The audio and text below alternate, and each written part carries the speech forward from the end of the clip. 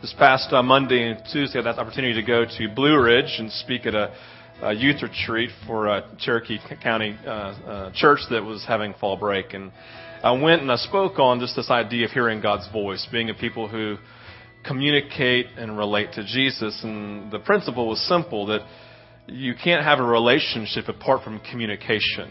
All right? If you're going to be in a relationship with someone, I see wives giving husbands looks. I'm just saying, as I said that there has to be communication, right, for there to be a relationship. And in that, in the context of that relationship, I said, but that as we relate to Jesus, that He will always speak in ways that are true to His character, right? That God will always speak in ways that are true to Himself. And so, in that, which meant this, that if we're going to be in relationship with Jesus, or we're going to communicate with Him, then we need to know Him.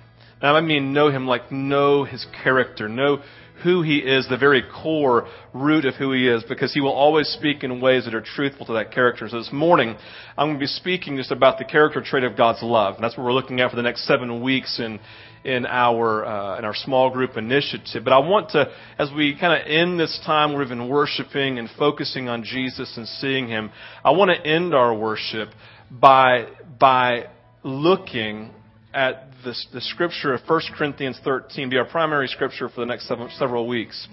But in it, what we find is Paul describing the character of Jesus. And so I'm going to read this. I'm going to ask you just to listen. You can sit down if you want, more comfortable. You can stand. I don't really care what you do. But whatever you can do, that you can listen and engage. Because here's my question. And I want you to close your eyes if you're sitting down. I want you to ask yourself as we launch into 1 Corinthians 13, is this the way that I know Jesus? Is this how I recognize how He communicates with me? Is this the expression that I sense, that I describe Jesus in? When people say, tell me about your Jesus, is this the relationship characteristic that you define in the nature of relationship with Jesus? So 1 Corinthians, you just read this, just listen along, okay? It says this: love is patient, or it's long-suffering. Love is kind. It does not envy. It does not boast. Love is not proud. Love does not dishonor others. It is not self-seeking. It is not easily angered. It keeps no record of wrongs. Love does not delight in evil, but it rejoices with the truth. Love always protects. It always trusts. It always hopes. And it always perseveres. Love never fails. Father, as we enter in this morning, God, really into this about 6 or 7 weeks, God, of just describing and talking about true biblical love. I pray, Father, that 1 Corinthians 13, as it relates to understanding your character, would come alive to us. God, all of these words in 1 Corinthians, they describe you and your relationship to humanity. Father, you keep no record of wrongs. You never come back and remind us again and again of everything we've done wrong. Father, we praise you for your long suffering, that God, you see us in our broken places and you are patient. You suffer long to get us from point A to point B. We thank you, Jesus. God, we praise that you were quick to listen. You were slow to speak and slow to anger. Description, God, again, of your love for us. Father, this morning I'm asking, because I know only you can give it, I'm asking for this awakening, an awakening in our hearts to the true nature and understanding, heart knowledge, mind knowledge of your authentic devotion and commitment and love for us. Father, we just declare we need your help. And we praise you that whenever we cry out and ask for help, that you are faithful to meet us. So thank you in advance, Lord, for the things you're about to do and will do in the next several weeks. Father, we love you. We pray this in your name. Amen.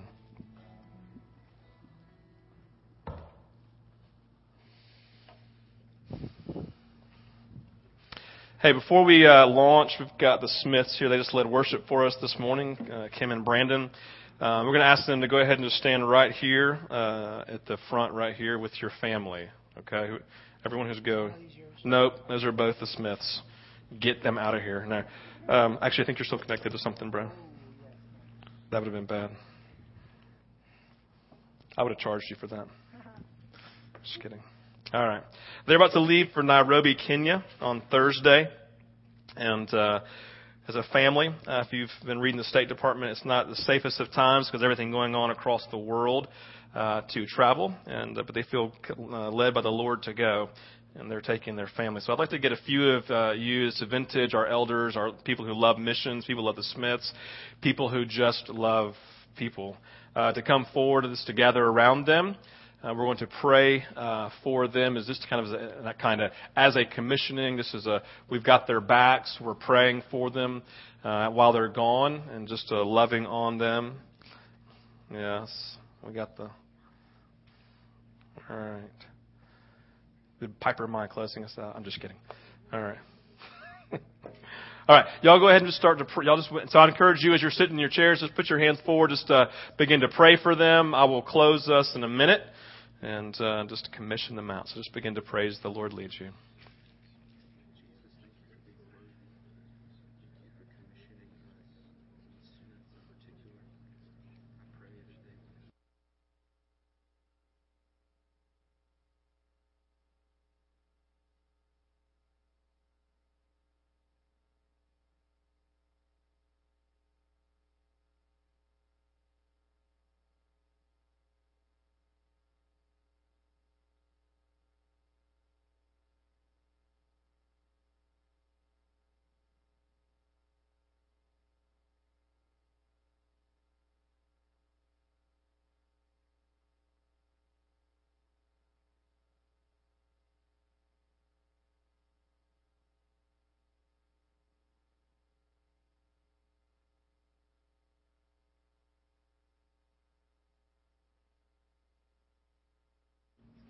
Yes, Lord. So, Father, we just speak blessing over them, God.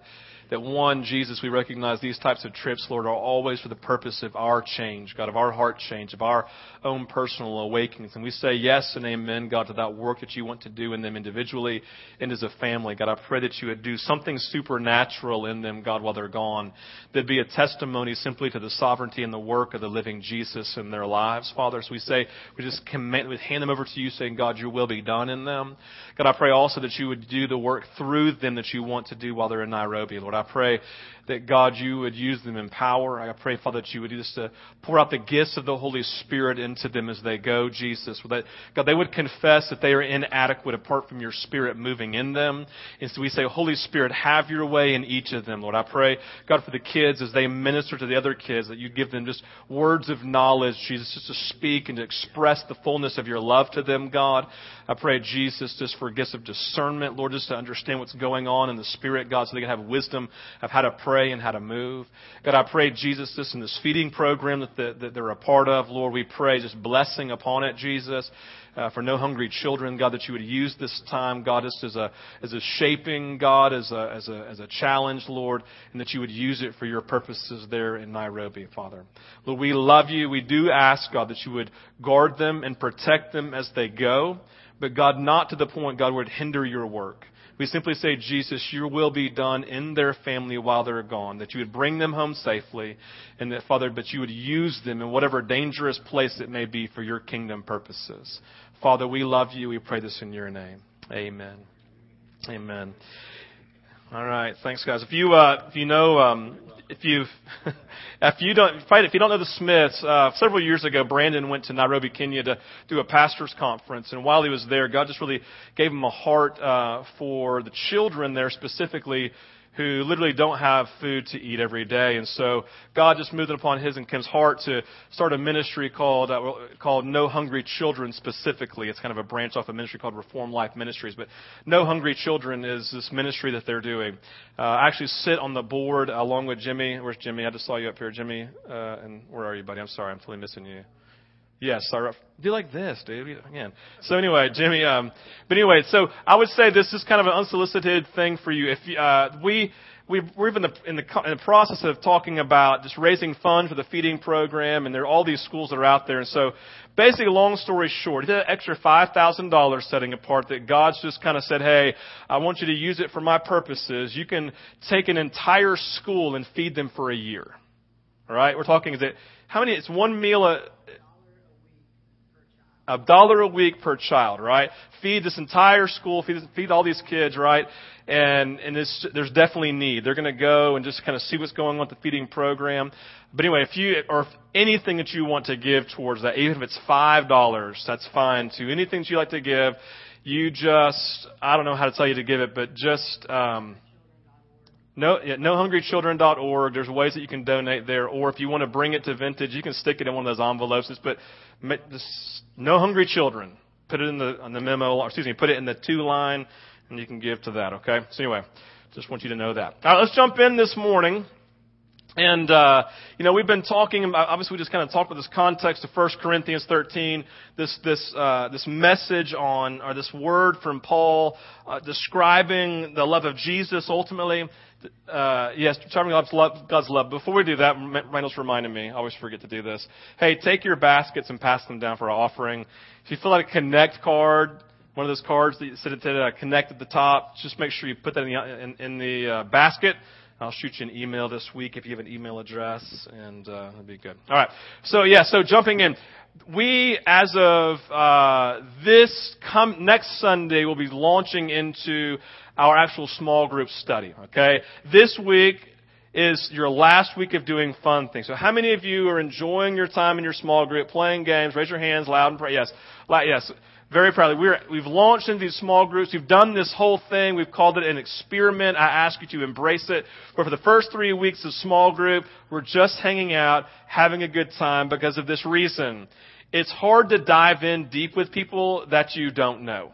But if you spent some time hanging out with them, talking with them, so when you break into the study, you had those moments where you laughed at them for being really silly, and it just opens up the door for you to have a conversation with them, right? Because you've seen them act goofy and silly, right?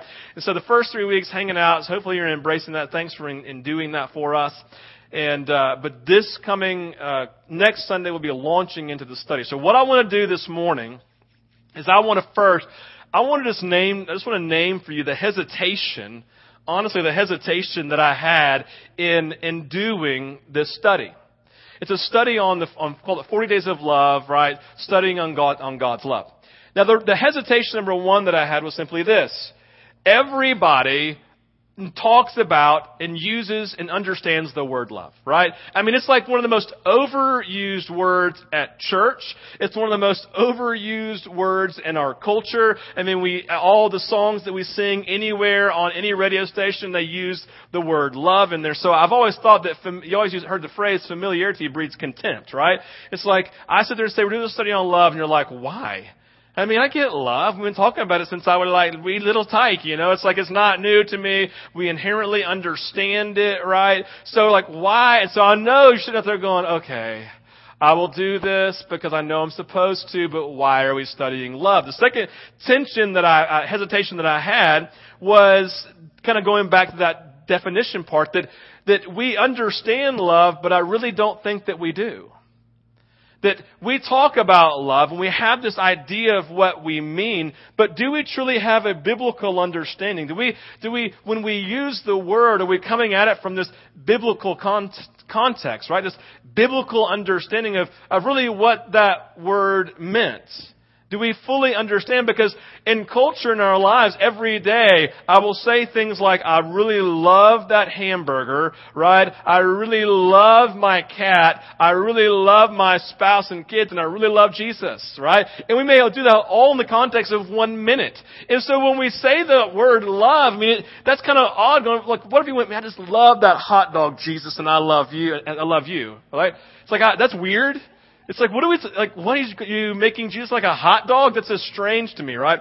And so one of my hesitations was that we would go through this entire study, never really actually engaging our mind and our heart in the true meaning of what Jesus means and what Paul means here by love. And we get through the whole study, get to the end of it, and have a complete misunderstanding still of what love is, what Jesus and Paul meant by that and what it means for us today.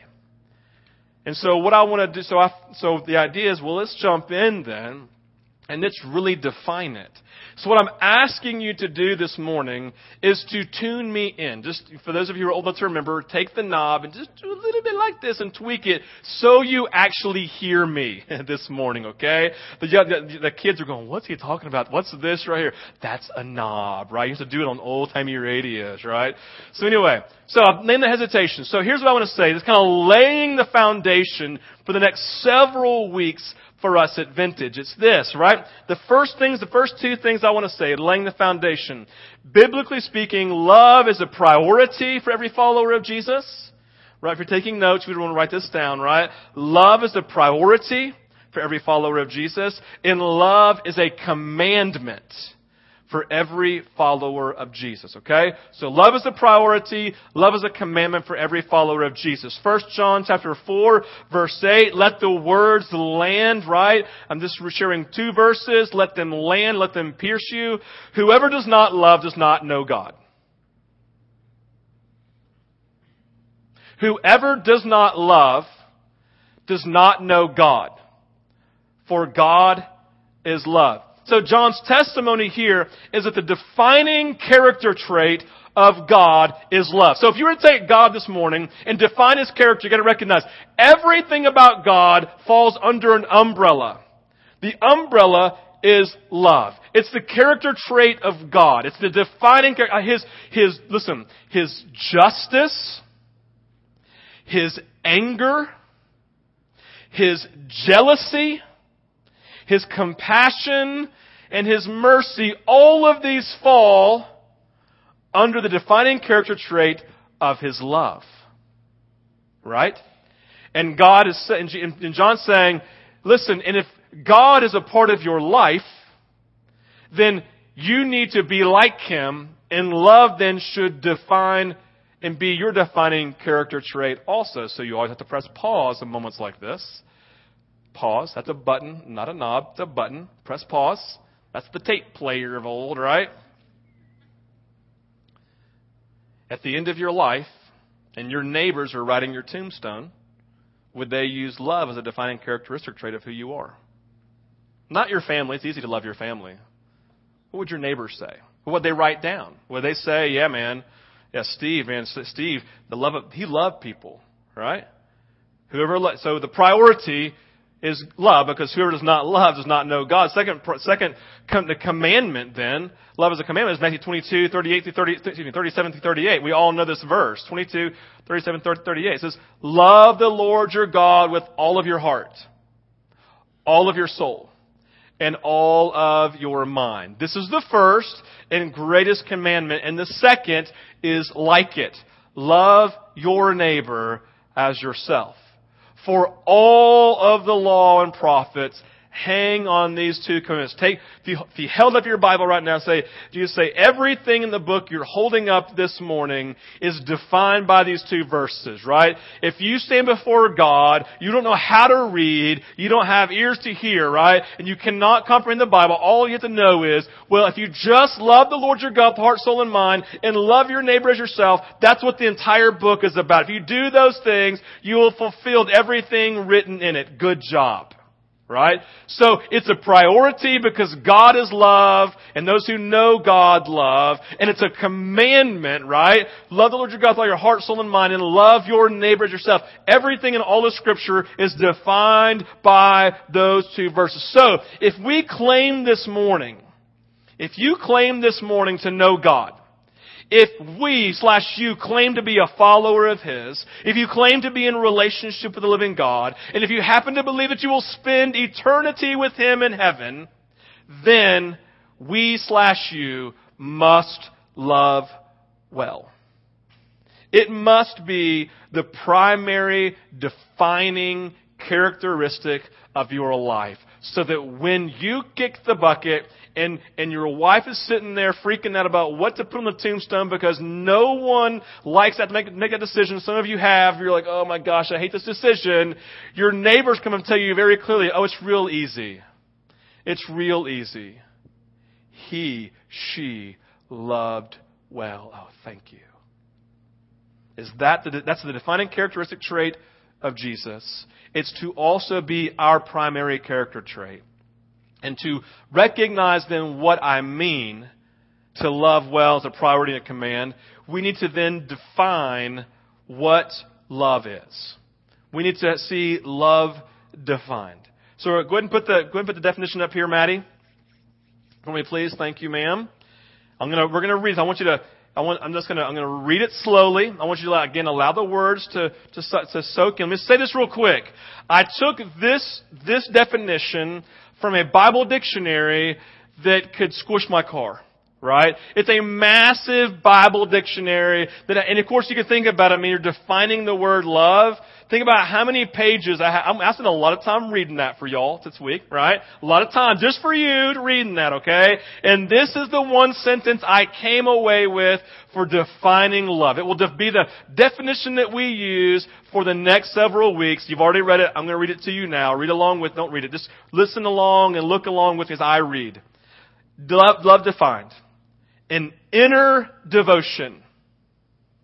So I mean inner, inside of you, right? The inside part of you. An inner devotion that is expressed outwardly as I commit to seek the well-being of another person or another thing or another through concrete expressions of service. All right, read that again. An inner devotion that I expressed outwardly because I am committed to seek the well-being of another through concrete outward expressions of serving them. Do you see that? What I've just defined for you is what's called agape love in the New Testament. It's the 1 Corinthians word that Paul uses to describe that love is patient, love is kind, right? Does not envy, it does not boast, and it keeps no record of wrongs. It's the defining character trait of Jesus. It is to become the defining character trait of all of our lives and our life as a church, as the body of Christ. We are to have an inner devotion that is expressed outwardly as we are committed to seek the well-being of another in our community, another in our life, another in my neighborhood, as I concretely express it through acts of service, through service. All right. This, my friends, is love defined. So what I want to do now is give 5 principles of this love defined that we need to embrace in our lives, okay? Encourage you again to write these things down. 5 principles of love defined. Number 1 is this. We can't love. That's the greatest place to begin. I'm calling you to love, but good news, you can't love. Right? What? Right? In our own strength, in your own strength, you do not have the capacity to be fully devoted and fully love well in your own strength. You have to remember, God is love. God is the source of love. He is the source. 1 John 4:19 says, we love because God first loved. We can never love first. We can only love as a response, as an act of response to love that's been given. So biblically speaking, we can't love. We can't be fully devoted unless we connect with the source. We need Jesus. We need His help, right? We have the capacity to be devoted. We have the capacity to love well because the love of God has been poured out into our lives and awakened love inside of us, right? Because love has been expressed through relationship with Jesus, we now have the capacity to love. Why? Because the love of God is present. How many of you, either growing up or still, loved or love swimming pools? Everybody raise your hand. Just put them up high, right? You love swimming pools. You know what you call a swimming pool that's empty? A hole.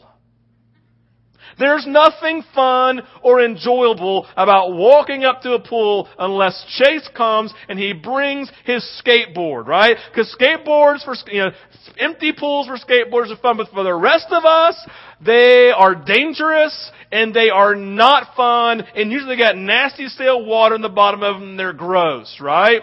So what we get at is this: for a swimming pool to be made fun, to be made enjoyable, to express who it fully is, it needs a water source. It needs a big old fat hose pouring water into it. So what we're getting at is this: apart from Jesus, we're just a big fat empty hole that is empty. It's not expressing joy. People get near us and say, oh, they're dangerous because they're mean.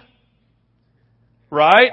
And they run away from it / us. Why? Because it's an empty hole. But the idea is when you give your life to Christ, when you give your life to Jesus, who God is love, then all of a sudden the water source, the living water, as Jesus said, who would now be in our lives forever, the river of life, according to Ezekiel 47, God flowing into us, all of a sudden is our water source, and we all of a sudden become this person that love is just flowing into, and the water source keeps on going. So the great thing about our pool, man, it's like it just pours out to everyone, right? It's supposed to just keep on going. The water source never ends to be spilling out and spilling out and spilling out, right? So the question we have to ask ourselves is this: is that defining my life? Does that type of devotion and that love that people are drawn to, is it happening in my life? Do people love being around me? Will they define me as one who loves well? And I would say that we can't love because you're an empty hole. You need a living water to come as your source and fill you. And all of a sudden now the love of Jesus in you. Now you have the ability to love because of the work of Jesus in you. So here's the deal. We in our lives, we only struggle loving well when we have not fully embraced the love of Jesus expressed to us in our lives. That if we are an empty hole and we have stuff in our lives, right? It literally becomes a barrier, almost like a dam that's put up in our lives, right?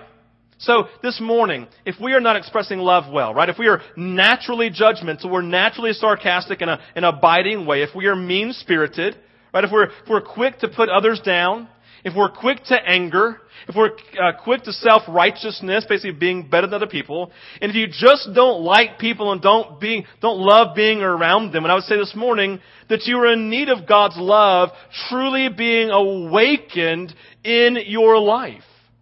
You're in need of healing, right? You've been hurt by your parents. You've been hurt by peers in school. You've been hurt by professionals. You've been hurt by your spouse. Maybe some of you have been abused in your life. You've been misused. You've been rejected. Maybe someone's abandoned you or even betrayed you. All of these things, they put up barriers in your life for the love of God being released, right? It's literally a barrier. The water source is there. You're putting your hand up and the water's hitting it and it's going from side to side. A little bit trickling in maybe, right? But you have all this stuff. What I would say is this. This reality for us is that in Vintage, we're studying this, doing an initiative on this. Why? Because I believe that we can't love apart from the love of God being expressed in our lives. You can't know that unless you know God, because His character is to love. And if we cannot receive that well, then you're not going to be filling your swimming pool up and you're not going to be expressing love. And you are commanded to, and it's a priority. Okay? So we want to go through this study. Why? So God can bring healing. God can bring restoration. And so you can be a swimming pool that everyone can dive into. Because the beautiful piece is this. If you take your individual swimming pools and put them all together, you have a swimming pool the community can fit in. It's called the community pool. And everybody loves going to the community pool.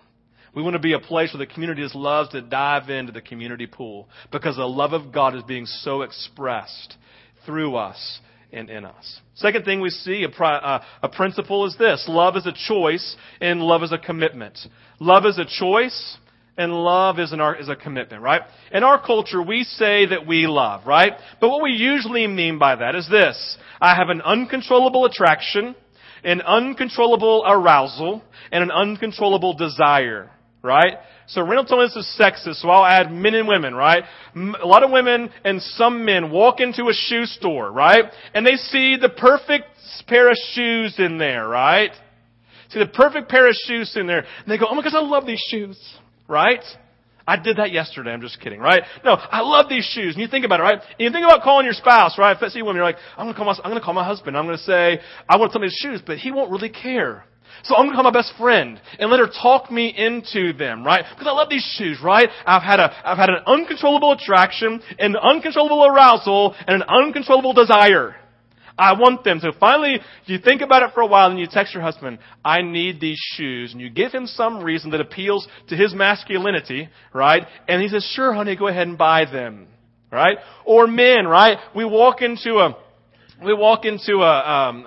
car dealership. We're on the floor here, right? Looking at the cars. We walk up to the sports car, and there's some sort of desire, arousal. Maybe it's a big, fat, dually truck, right? You're like, oh, I feel like a man. And your wife goes, what do you think about this one? And inside you're like, yeah. You're like, that's cool.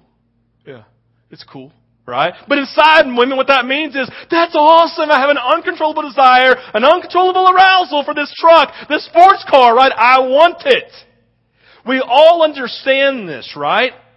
So when we say this word love, we have this misunderstanding of what it means. That's why in today's world, it is easy to fall into love, and it's easy to fall out of love. It's as if we're falling into a hole by accident and accidentally falling out of it. How does that happen?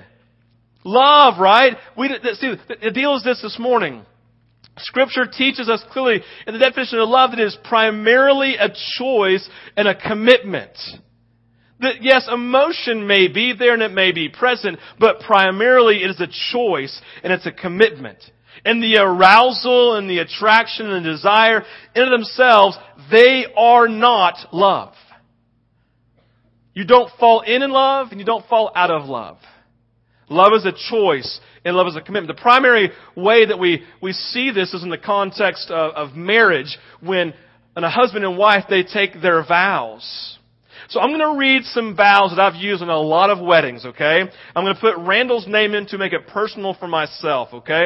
But I want you to do a test, okay? You got to listen clearly on this one, okay? I want you to take a test here with me, okay? I want you to just think it down. You can take it in your mind. I want you to chalk up how many times I use a phrase or a word that is defined by choice and commitment to express love. And how many times I use a word that defines love in a sense as an emotion or a feeling. Okay? So you're judging the words and phrases. Are they commitment? Love is commitment or love is emotion? Are you ready for the test? Here we go. I'm going to read this. Just keep it in your mind and you just take the test with me, okay?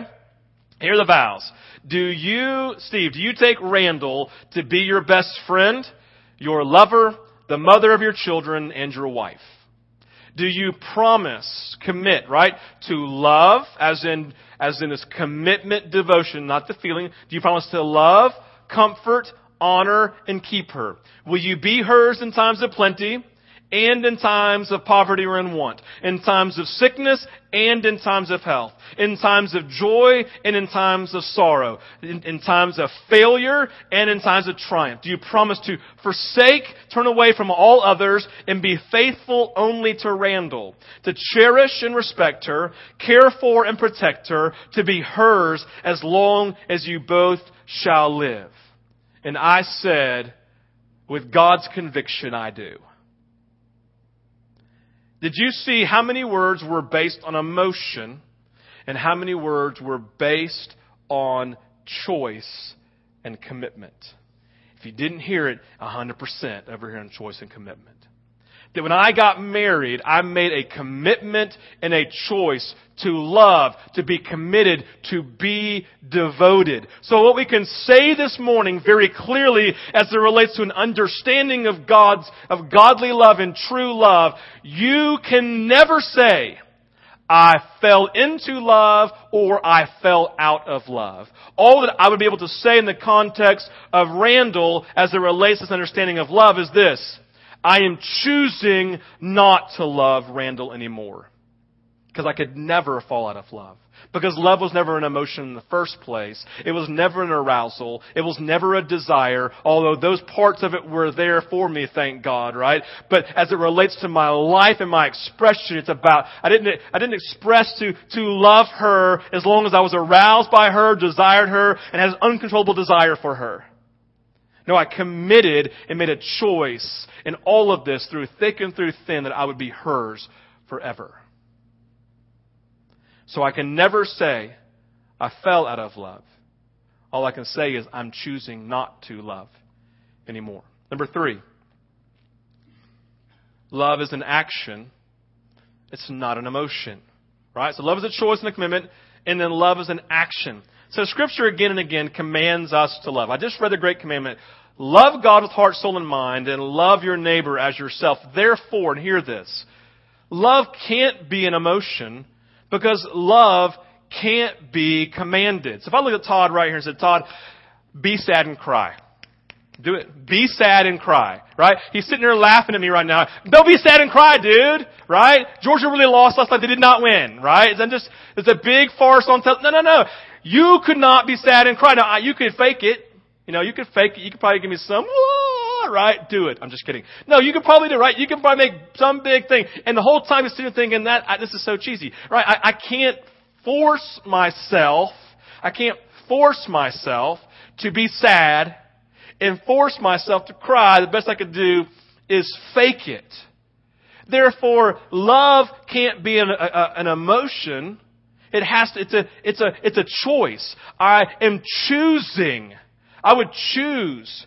It's a command, right? It's been a command to love. It's not an emotion to love. I am commanded to love. It's a choice, not an emotion that just wells up inside of me, right? 1 John 3:18. Let us love not with words or tongue, but with action and in truth. The word from John here, right? Just the Scripture. Listen, love is not something we just speak. It's not just something like, oh my gosh, I love you. It's not just this passive thing. It's not just an emotion. It's not words I speak from an emotion, but it's an action. It's an action that I do, right? So let me say a couple of things about love and actually. Acting in love or expressing love when you don't feel it, that is the highest form of love. It is actually a more mature love when you're acting loving toward a person when they're not responding to you or when you don't feel it. Listen, it's really easy to express love to someone who's loving you, who's expressing love, who is being expressive to you, right? It takes nothing at all, but real love acts and does the loving thing when they don't deserve it, when they don't respond, or when you don't feel like it. Anybody who's ever had children understands this, especially when they're babies, right? When they're little. You've already woken up with them 5 times at night, right, Michelle? We already woken up 5 times at night. She's holding baby back there, right? You woke up at 11, you woke up at 12, you woke up at 2, and at 3 o'clock, baby starts making noise, right? Right, Jeff? Right? And you're sitting there, right? And the idea, you're not going, oh, I just have such a desire to get up.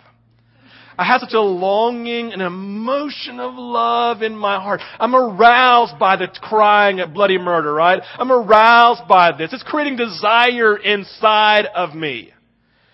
No, you're going, oh, Jesus, help me.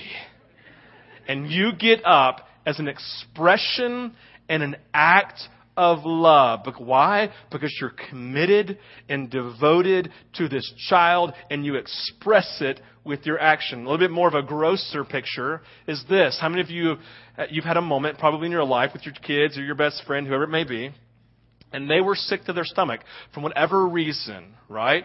And they were hugging the toilet, All right, hugging the toilet, right? And so let's say, I think about Randall. One of the first dates we ever went on, she just got violently ill, sick to her stomach from this Thai food that she'd eaten, right? And never forget, I'm sitting there in the moment, and I'm watching her hovering over the toilet with her hair, and I went over and grabbed her hair, and I put it in my hand, put it in a ponytail, and held it back, because everyone knows it's gross to have chunks in your hair. Let me tell you something, right? I was not aroused or desiring to want to be in there. She's blowing chunks. I'm like dry heaving, right? Like, Jesus! Jesus! I'm speaking in tongues. Oh, right, just help me, Jesus! Right? Like, this is gross, right? Or men, like, women, you got these men, men when they start sick, there's something like, oh my gosh, the world's coming to, just kill me, honey, right? I mean, you're sitting there, right, watching there with your husbands over the toilet, and you're just putting your hand on their back, right? Putting the cold washcloth around their neck, right? And you're just going, I don't want to be here, but I will be because I'm devoted to you and committed in love to you.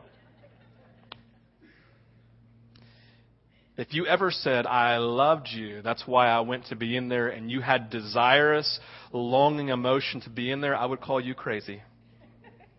Because in this picture, love is an action. It's not an emotion. Love is not an emotion. Which leads us to this next part. Action can lead to emotion. Action will lead us to emotion. So I would say this, just kind of hear this. It's always easier to act your way into a feeling than to feel your way into an action. All right? It's always easier to act your way into a loving feeling instead of waiting for the feeling to come and then act loving. So you've seen people, right, in marriages, maybe you've been there yourself, right? They've been this long time relationship, and maybe the flame has gone out, right? The thrill, the emotion, the desire, and all this kind of stuff is gone, right? And they're living their life in their house like separate people, right? Just kind of living separate from one another. Do you know how you rekindle the romance? You act your way into a feeling. You act your way. You begin to express in action love without feeling. Because here's the deal. Let me say this to you. If you go long enough in your marriage, you will grow so numb that all of a sudden one day you're just kind of like ships that are passing. You're completely separate in your marriage and in your life, right? And you keep on waiting for the feeling to come before you express something because when you first started, your arousal and your desire and your emotion, it caused you to act, right? I mean, let's be honest, right? Your men were probably great. Like before you got married. They were probably great. You know why? Because they were still trying to conquer you.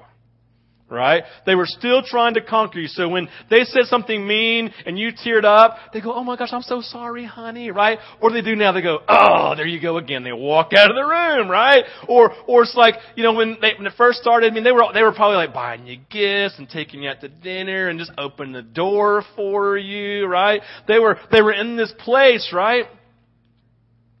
But now what do? Don't say it out loud, right? Because they don't do a lot of those things anymore. The only thing they do it now is that they want something, right? Let's just be honest. And so, this whole nature, right, of this relationship. But what you would say is that you don't wait for the emotion. You act first, and then the emotion follows. I see that in Revelation chapter 2. This is a kind of it's a great picture because you see the church at Ephesus. Church at Ephesus in Acts, I think it's Acts chapter 19, I can't remember exactly. Ephesus has this great revival, this great move of God's Spirit. The revival breaks out in the whole province of Asia. Here's the name and the name of Jesus, and has the gospel, the good news of Jesus preached to them, right? And so they had this great thing in revival. You can read it in the book of Acts. It's an incredible moment. Is it Acts 19 or Acts 9? Somebody looked it up, didn't you? Where is it, AK? Somebody look it up. Okay, never mind. Somewhere in your Bible, just press pause, don't go there, okay? Somewhere in Acts. So you read it. Now, So there's been great arousal, great desire, and great emotion for Jesus. You can see it in the things that they're doing, right? And then we skip all the way to Revelation chapter 2, where Jesus says to the church at Ephesus, you have forsaken your first love. Repent and do the things you did at first. You had great arousal, great desire, great emotion. It was a lot of fun. It was great. You were expressing it, but now later on, you've forsaken. You've chosen to turn away by your actions and your deeds from your first love. Repent. You make a conscious effort and decision to turn from the direction that you're going, turn back towards me, and start walking back towards me and express in action the things you did before. Basically what Jesus is saying, listen, you've fallen in love with me. You've fallen in love with your first love. You stopped doing things that you did, right? You don't have emotions, so you're not doing these things. I'm telling you, start doing the things you expressed in the beginning, and emotion and desire will follow. We wait for emotion, don't we? We wait for emotion. We must let action lead. And it can lead us to lots of places, one of those being emotion. The fifth thing, the last thing, this principle is that love is a habit. Love is a habit. Habits are something you all understand that we instinctually do as second nature, right? I don't think about it. I don't have to plan for it. It just naturally flows out from me, right? So for us, true love, this devotion leading to action, it can become a habit. It can become a natural part of us, right? It can grow in us. It can grow in us and then naturally flow from us. But it begins, right? It begins by that first place right here of simply receiving God's love, right? Allowing Him to fill us first, right? And then it becomes a natural outflow of our hearts. And we know that love has truly taken root in us. It has truly taken root and become a habit of sorts once when we are commanded to love someone or something that is difficult to love, and that it naturally flows from us. We know it's become a habit, a natural part of us, when God specifically commands us to love someone or something that is difficult to love. And even though it may be an initial like we get up with our kid, right? Oh, Jesus. We get up and we respond in obedience. Luke chapter 6, verse 32. Jesus says this: if you love those who love you, what credit is that to you? Does that really matter? Does that really count? Even sinners love those who love them. But love your enemies, do good to them, and lend to them without expecting to get anything back. Then your reward will be great, and you'll be sons and daughters of the Most High. Listen, Luke chapter 6 was not some sort of hypothetical spiritual teaching. Jesus had specific people in mind as recipients who were thinking of specific people who were their enemy. Real life enemies. People who were opposed to them, who were being mean to them, who were speaking negative things, but who are oppressing them into the moment. And what Jesus is saying, listen, love has to become a habit, because when difficult people come, when your enemy come who are mean to you, and they tell you to do something, your natural response is going to be, I don't feel like it.